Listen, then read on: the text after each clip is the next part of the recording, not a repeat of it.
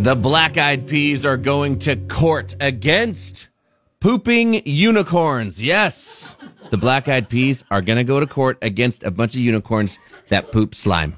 Have you ever heard of the toy Poopsie Slime Surprise? Well, now you have. The company that makes them is called MGA Entertainment, and they did a series of ads with animated unicorns singing and dancing to a song called My Poops.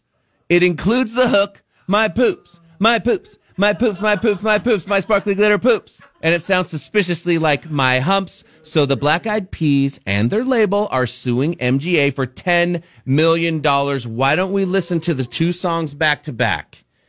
And you'll thank me for this later. What you gonna do with all that poop? All that poop? Yeah.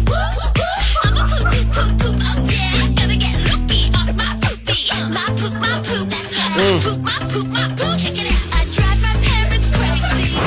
I'ma get you drunk. Get you love drunk off my hump. My hump, my hump. My hump, my hump, my hump. My hump, my hump, my hump.